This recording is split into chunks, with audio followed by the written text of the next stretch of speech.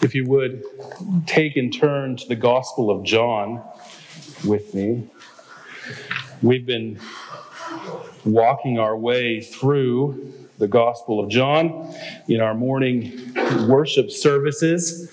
We find ourselves in John 3. We're going to skip a few chapters this morning and land in John chapter 20. So John chapter 20. And we're going to focus our attention on the first 10 verses.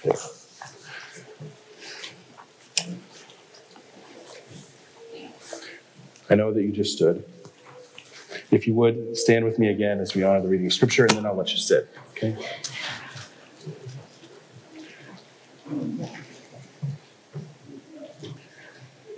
Now, on the first day of the week, Mary Magdalene came to the tomb early, while it was still dark, and she saw that the stone had been taken away from the tomb.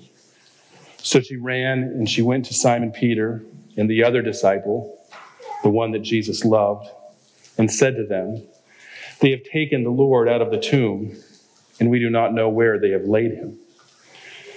So Peter went out with the other disciple, and they were going toward the tomb. Both of them were running together, but the other disciple outran Peter and reached the tomb first. And stooping to look in, he saw the linen clothes lying there, but did not go in. Then Simon Peter came, following him, and he went into the tomb. He saw the linen clothes lying there, the face cloth which had been on Jesus' head, not lying with the linen clothes, but folded up in a place by itself. Then the other disciple who had reached the tomb first also went in. He saw and believed. For as yet they did not understand the scripture that he must rise from the dead. Then the disciples went back to their homes. Let's pray. Our Heavenly Father, we come to you this morning as we approach your word, and we ask you that you would guide us. Lord, we pray that you would use your word in tremendous ways in our lives. Lord, the message of the resurrection is a message of hope. Lord, and I pray that as we leave here this morning, that we would be full of hope, that you would work that in us. May we fix our eyes on Jesus Christ and rest solely in him, so that when it comes to our hope in life and death, that our hope rests in Christ alone. In Christ alone. Lord, we pray for our church. Lord, we pray that you would continue to use it, continue to bless it. Lord, we think of those who are sick, those who are hurting this season, and we ask you to be with them. Lord, we think of the monies that have been given and will be given this morning, and we pray that you would bless it beyond measure for your purpose, your honor, your glory. That the name of Jesus might be exalted both here and abroad. Lord, we pray these things in Jesus' name. Amen. Now you may be seated. I'm going to start this message this morning by telling you something that you probably already know. And that is that the greatest historical evidence of the resurrection is the fact that the tomb was empty.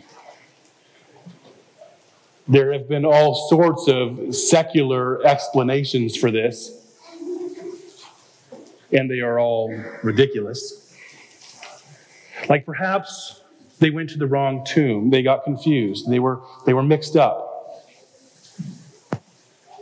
Perhaps the disciples stole the body of Jesus and perpetuated a lie that they were willing to die horrible deaths for.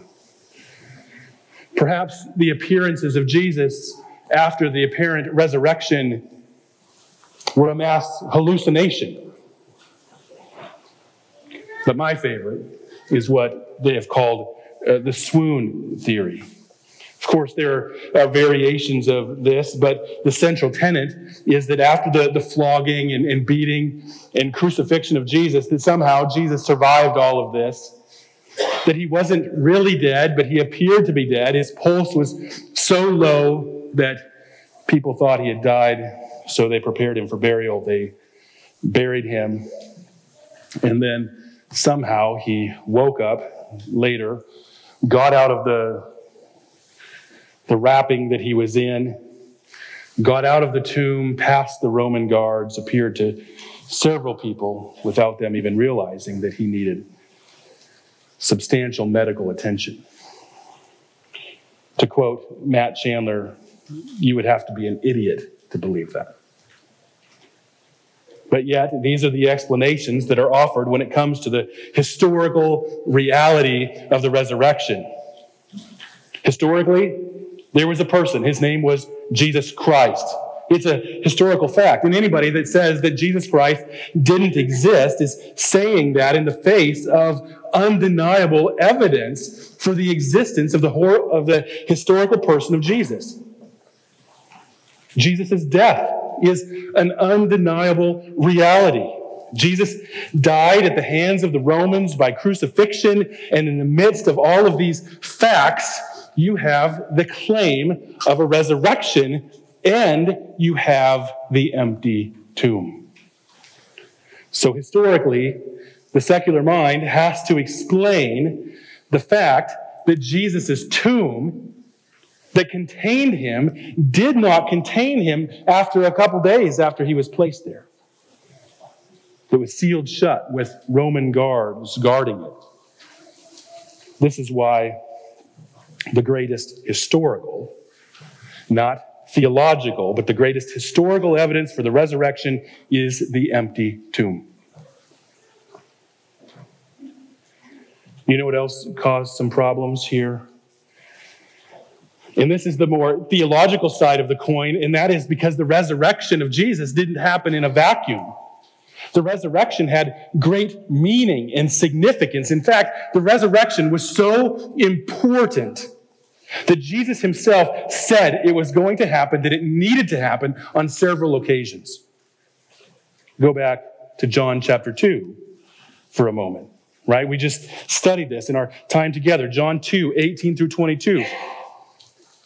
You got to love how John writes this. So it's the Passover, the beginning of Jesus' ministry. Jesus goes into Jerusalem and he finds people selling oxen and sheep and pigeons, and money changers are filling the temple. And Jesus makes a whip and drives them out of the temple. He pours out the money, overturns table, and says, "Take these things. Do not make my Father's house into a house of trade." And at this point, the disciples realized the words of Scripture were told. "Zeal for your house will consume me." This is what came into the disciples' minds at that moment. It's a quote from Psalm 69:9. I think it's fascinating that Jesus does these things. Even in that moment, Jesus is doing this, teaching the disciples a lesson, that everything that he's doing is a lesson. It's pointing the disciples to the fact that he is the Christ. He is the one that the Scriptures are speaking of. But after this, Jesus gets into a conversation with the Jews. And they say, "What sign do you show us for doing these things?" And Jesus answered them by just saying, "Destroy this temple, and I will raise it up in 3 days." Of course, the Jews are confused, and they say, "Well, it's taken us over 4 decades to build this thing, and you're going to build it in 3 days?" I mean, they thought he was somewhat crazy, I suppose. But John, as he likes to do, adds some commentary and says he was speaking about the temple of his body. And when he was raised from the dead, his disciples remembered he had said this and believed the Scripture and the word that Jesus had spoken. Isn't that something?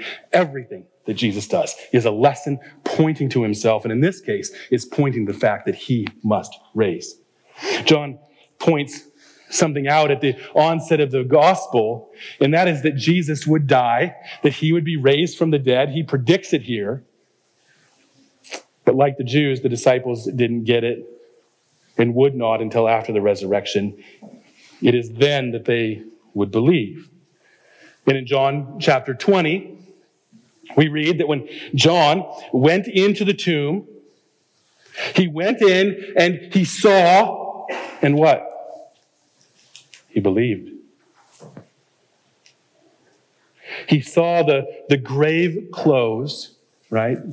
Title of the message is the almost empty tomb, because there was grave clothes in there. He saw those grave clothes, and it all came rushing back. All of these things that Jesus said, starting with that scene in John 2, that conversation about building the temple in 3 days, made sense. And he believed in that moment. But in fact, there are a number of times in which Jesus spoke of the resurrection during his ministry. Let's just take a look at those instances quickly before we get into the morning of the Easter morning. Look with me at, and if you want to flip here, or you can just listen, but Matthew chapter 12, I'll start in verse 38, really. This came after Jesus had some words with the religious leaders of the day, even referring to them as a brood of vipers that are evil and do not speak good, for what is in their heart comes out their mouth. And that on that day of judgment, people are going to have to give an account for every careless word that they speak. In fact, he says that it is by one's words that they will be condemned, because it illustrates what is in their heart. It's at this point that the scribes and Pharisees ask him to show them a sign. They're calling his authority into question and asking him to prove himself. But Jesus says, "To you, no sign will be given, except for the sign of the prophet Jonah. For just as he was in the belly of the fish for 3 days, the Son of Man will be in the heart of the earth." Now, we know what happened in the story of Jonah. The fish, after 3 days, spits him out on dry land. After that, he goes to Nineveh and he preaches to the people reluctantly, right? But the people repent. It's a tremendous story. It highlights the greatness and mercy of God on Jonah, right, who deserved to be punished, but it also on the wicked people of Nineveh, who deserved God's judgment, but were spared because of their repentant hearts. Jesus then says, something greater than Jonah is here. That is himself, in other words, right? It's through his resurrection that he's going to bring hope and life to countless people. It's what Jonah did in the city of Nineveh on a worldwide scale.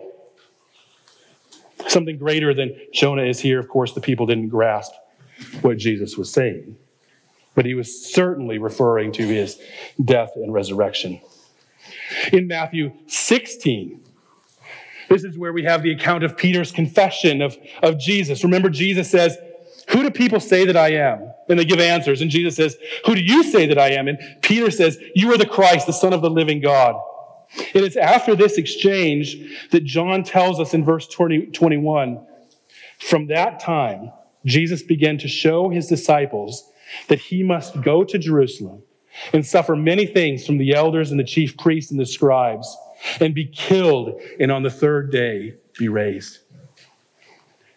I think the point that is being made here is that especially during this last 6 months of Jesus' earthly ministry, that he emphasized to the disciples the necessity of his upcoming death and resurrection.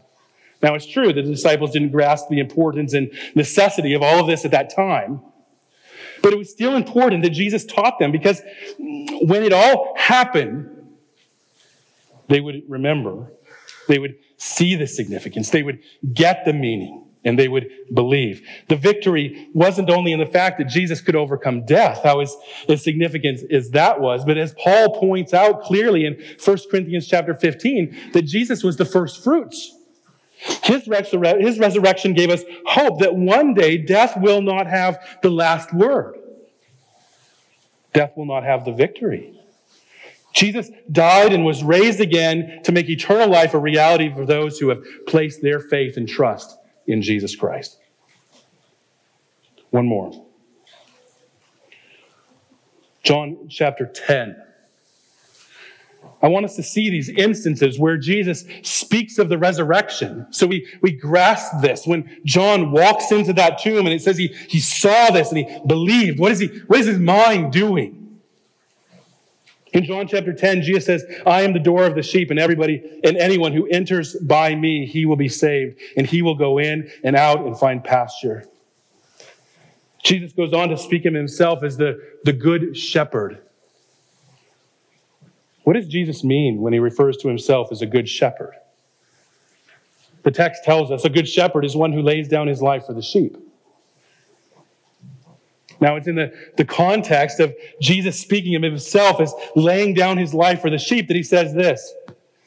For this reason, the Father loves me, because I lay down my life that I might take it up again. No one takes it from me, but I lay it down of my own accord, and I have the authority to lay it down, and I have the authority to take it up again. Of course, the passage is speaking about Jesus' upcoming death and resurrection, but Jesus does so here a little bit differently. He doesn't only say that he's going to die and come back to life, but he makes the point that like a good shepherd who chooses to give his life for his sheep, so will Jesus give his life for those who are his. It's not going to be taken from him. Now, of course, that's how it's going to look, though. It'll look like Jesus was wrongly convicted. He died for something that he didn't do at the hands of godless men. And while that is true, Peter says so as much in Acts chapter 2, but there's also an element here of God's sovereignty that Jesus is making a tremendous point. God is sovereign when it comes to his own life, in laying it down and both in taking it up. Think about this for a moment from the perspective of the sheep. And by the way, you are the sheep here. If Jesus is your Savior and Lord, then you are the sheep. If you've walked through him as the door, through belief and trust, right? That's verse 9. If anybody enters by me, he will be saved. Looking at this from the perspective of the sheep, that not only will Jesus give his life for you, he has, and it's not only he has given it, but he's taken it up again. Just think of a shepherd that gives his life for the sheep for a moment. How noble that is. That he would go to those lengths to protect the sheep from a wolf. Put it in our vernacular, right? A husband protects his wife from a criminal. He steps in, tries to save his wife, but in the process, he loses his life. Noble. What happens to the wife? What happens to the sheep when the shepherd dies? I think Jesus' point here is that he is not going to let anything happen to those who are his. Yes, like a good shepherd, he will die for sheep, but he will also take up his life again and continually protect and guide those who are his. Death does not have the last word. Again, I want to bring these passages up here to help us see something, and that is what John believed that day when he walked into the tomb and he saw the grave closed there. I want to point out one more thing here before we get to Easter morning, and that is Jesus' predictions, the prediction of his death and resurrection, were common knowledge in the day. It wasn't just that a few people heard these things. This was the subject of Jesus' preaching. It must have been. It was a subject of conversation. It wasn't a secret that only the disciples knew. It was actually the talk all over the place. And I'm sure, by the way, that at the end of Jesus' ministry, when people talked of Jesus, they spoke of the audacious claims that he made concerning his life and resurrection. Matthew 27. Specifically, the very end of that chapter. I'll start reading it in verse 62. This is the day after Jesus was prepared and put in the tomb. So Saturday morning, the next day, right? Saturday morning, after the day of preparation, the chief priests and the Pharisees gathered before Pilate and said, "We remember how that impostor said, 'While he was still alive, after 3 days, I will rise.' Therefore, order the tomb to be made secure until the third day, lest his disciples go and steal him away and tell the people he has risen from the dead, and the last fraud will be worse than the first. Pilate said to them, you have a guard of soldiers. Go, make it secure as you can. So they went, they made the tomb secure, sealing a stone and setting a guard. The point is simple, isn't it? That it was common knowledge that Jesus said he would die and raise from the dead 3 days later. That is the reason that there was a great stone there who was sealed and soldiers that were guarding the tomb. It all has to do with Jesus' prediction of raising from the dead. It was no secret. So with that background, let's turn our attention to Easter morning and just kind of try to take all of the accounts of that and put them together here a little bit. Now, Jesus was killed on Friday. That's what most people believe. A fewer number would say that he was killed on Thursday. There's evidence for that as well. Whenever exactly Jesus died, we'll say it was on Friday. He was in the tomb until the resurrection. And the resurrection happened before dawn on Sunday morning. It was about this time, about dawn, when women came to the tomb bringing spices to anoint the body of Jesus. There was a good group of women here. There was at least 4, perhaps more: Mary Magdalene, Mary the mother of James, Salome, Joanna, others. The women started when it was dark. They arrived at early dawn. It was that time when it was difficult to make things out, right? The sun is just coming up. It's hard to see. When they got there, though, they noticed the stone was removed from the entrance. It was obvious to them that something had happened. Things are going through their mind. Was Jesus' body stolen? Was it moved? Was it desecrated? Had somebody taken it? They didn't know what to do, so they sent Mary Magdalene to go and tell the disciples, to go and tell Peter and John. It's interesting at this point that nobody imagined that Jesus rose from the dead. They just knew something had happened. As the sun had come up a little more, it was easier to see, and by now the women went and looked into the tomb, and they saw angels there, and the women were afraid, naturally. But the angelic messengers told them to not be afraid.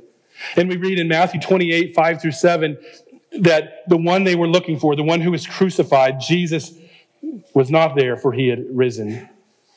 The angels tell them to look at the place where he laid, and then they tell those women to go and tell the disciples. Meanwhile, remember Mary Magdalene, she left before this. She went to find the disciples. She found Peter and John, most likely at John's house, where they had taken Jesus' mom the day of the crucifixion. We read that in John 19:27, by the way. So at this point, we get that famous scene that we just read in John chapter 20, our focus text, where Peter and John are running to the tomb, leaving Mary in the dust. John outruns Peter and gets there first and stops at the entrance and peeks in and sees the grave clothes in there. Peter gets there, pushes John out of the way, goes in the tomb. Actually, the Greek here is so interesting. When John sees the grave clothes from the doorway, so before Peter pushes him out of the way, the word for seeing is belepo. It's a general word for seeing. Like he saw something. It's a common word.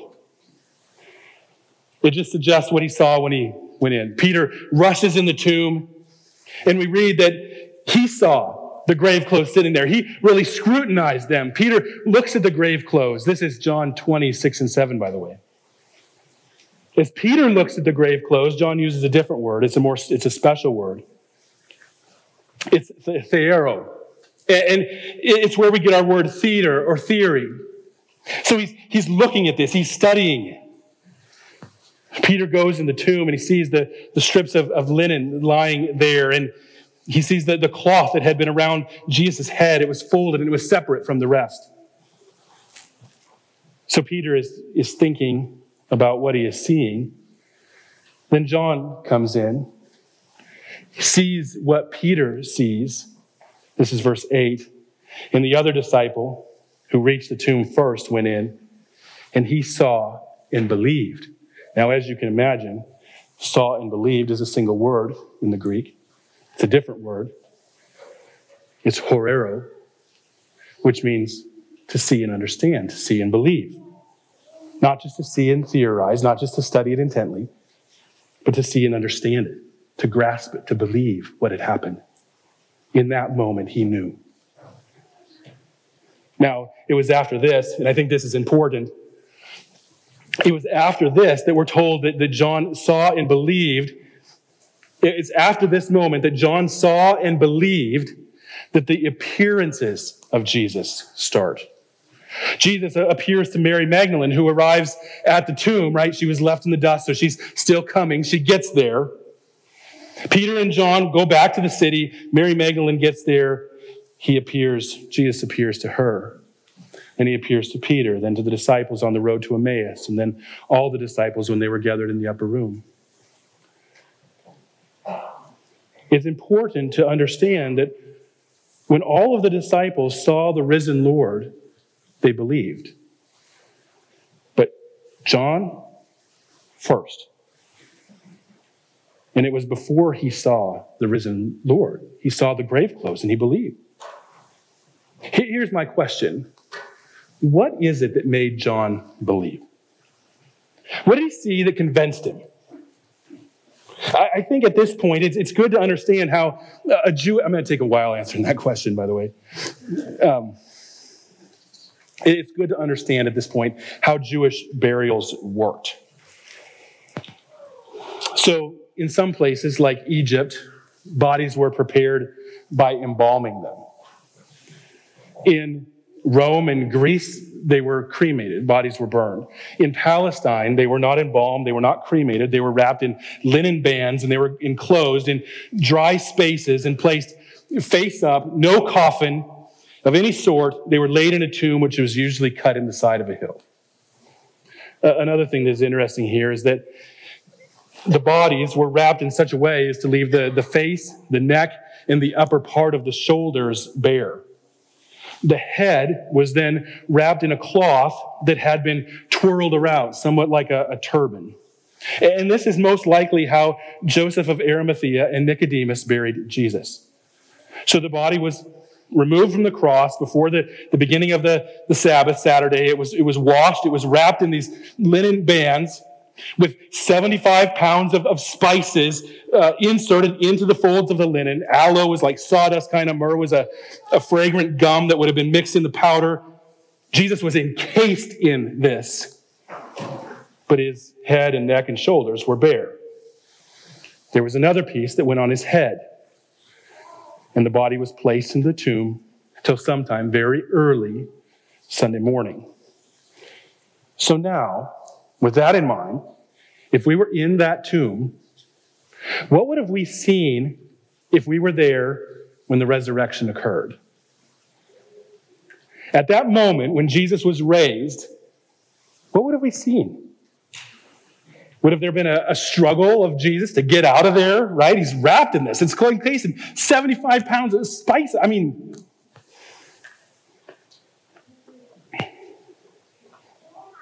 what if he opened his eyes and struggled for a while to get out? That wouldn't have been resurrection. That would have been more akin to the swoon theory that we mentioned at the start, a resuscitation. It could have been.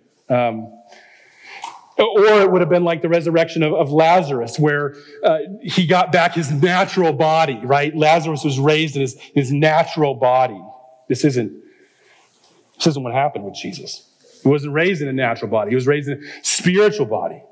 If we were there at the moment of the resurrection, we would have noticed either that the body of Jesus would have disappeared, or that it was changed into a resurrection body, as it were, by passing through the grave clothes and out of the tomb, just as later he passed through closed doors to appear to the disciples in a closed room.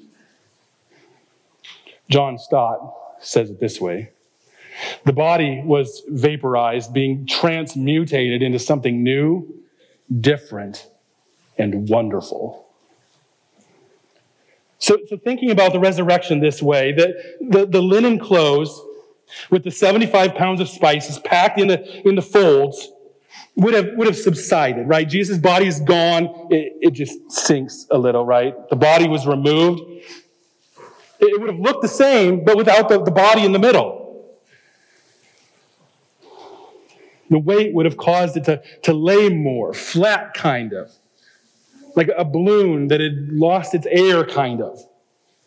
But notice that the bottom part was there. These grave clothes would have laid there undisturbed. Jesus didn't fight his way out of them. The cloth that was around Jesus' head didn't have the weight of the spices in it, but it was left by itself, separate from the rest of the grave clothes, because there was nothing around the face and the neck and the shoulders, right? So it's separate, exactly what we're told Peter saw. When they entered the tomb in the murky light of early dawn, they saw the clothes there. But there was something that John noticed. It was significant. But they were all there. In verse 5, the idea is that he said that the grave clothes are lying there. And lying there is emphasized in the sentence in the Greek. They were lying there. He noticed that the clothes were undisturbed. They were laying there in its order, in its place, is how John words it. They were just there, in their place. In other words, they were there just as they have been. It wasn't that the grave clothes had been removed or even disturbed. It was the body of Jesus that had been removed from them. The clothes that was around the cloth that was around the head was not with the rest. It was in its place, right? By itself. It retained its shape. It just folded right there. This is what John saw and he believed. I know this is a long way to answer that question, but I think it's important when we read this account of John walking into the tomb and seeing and believing, that we must ask the question, what caused him to believe? Well, it's what he saw. It's how he saw it. And then everything that he heard from Jesus about the resurrection came flooding back in that moment. Can you imagine the conversation that could have happened? Check this out, Peter. Did you see this? No one has moved the body. The grave clothes haven't been disturbed in the slightest. They're laying there just as they were when Jesus was first put in here, but the body is gone. There's no way this body was stolen. He didn't appear to be dead and then wake up and have to get out of the grave clothes. He passed right through them, leaving them like this. This is the only explanation. John Stott again says this: at a glance, the grave clothes proved the reality and indicated the nature of the resurrection. Let me just point out a couple things here in closing. The first is that God has given us adequate evidence for the resurrection of Jesus. For someone to suggest that there is not evidence has not looked into these things. As Stott says, just one glance at the grave clothes shows the reality of the resurrection. And that's just the tip of the iceberg when it comes to the mountain of evidence for the resurrection of Jesus. Let me just make the point this way. If you are here or listening this morning and you do not believe, it isn't because there is a lack of evidence. The second point is that Peter and John's experience here indicates that Jesus' body was a glorified body. Jesus was a real person. He had a 100% human, real body. It was a natural body, but he was raised a glorified spiritual body. And now I want you to notice that there is great continuity between Jesus' resurrection body and our resurrection body. There is some discontinuity, right? Jesus was sinless. We're not sinless.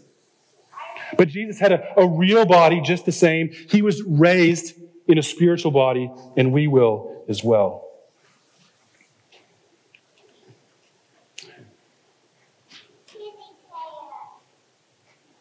We too will be raised, and our bodies, like Jesus' body, will be spiritual. Now, unlike Jesus' earthly body, it wasn't tainted by sin as ours are.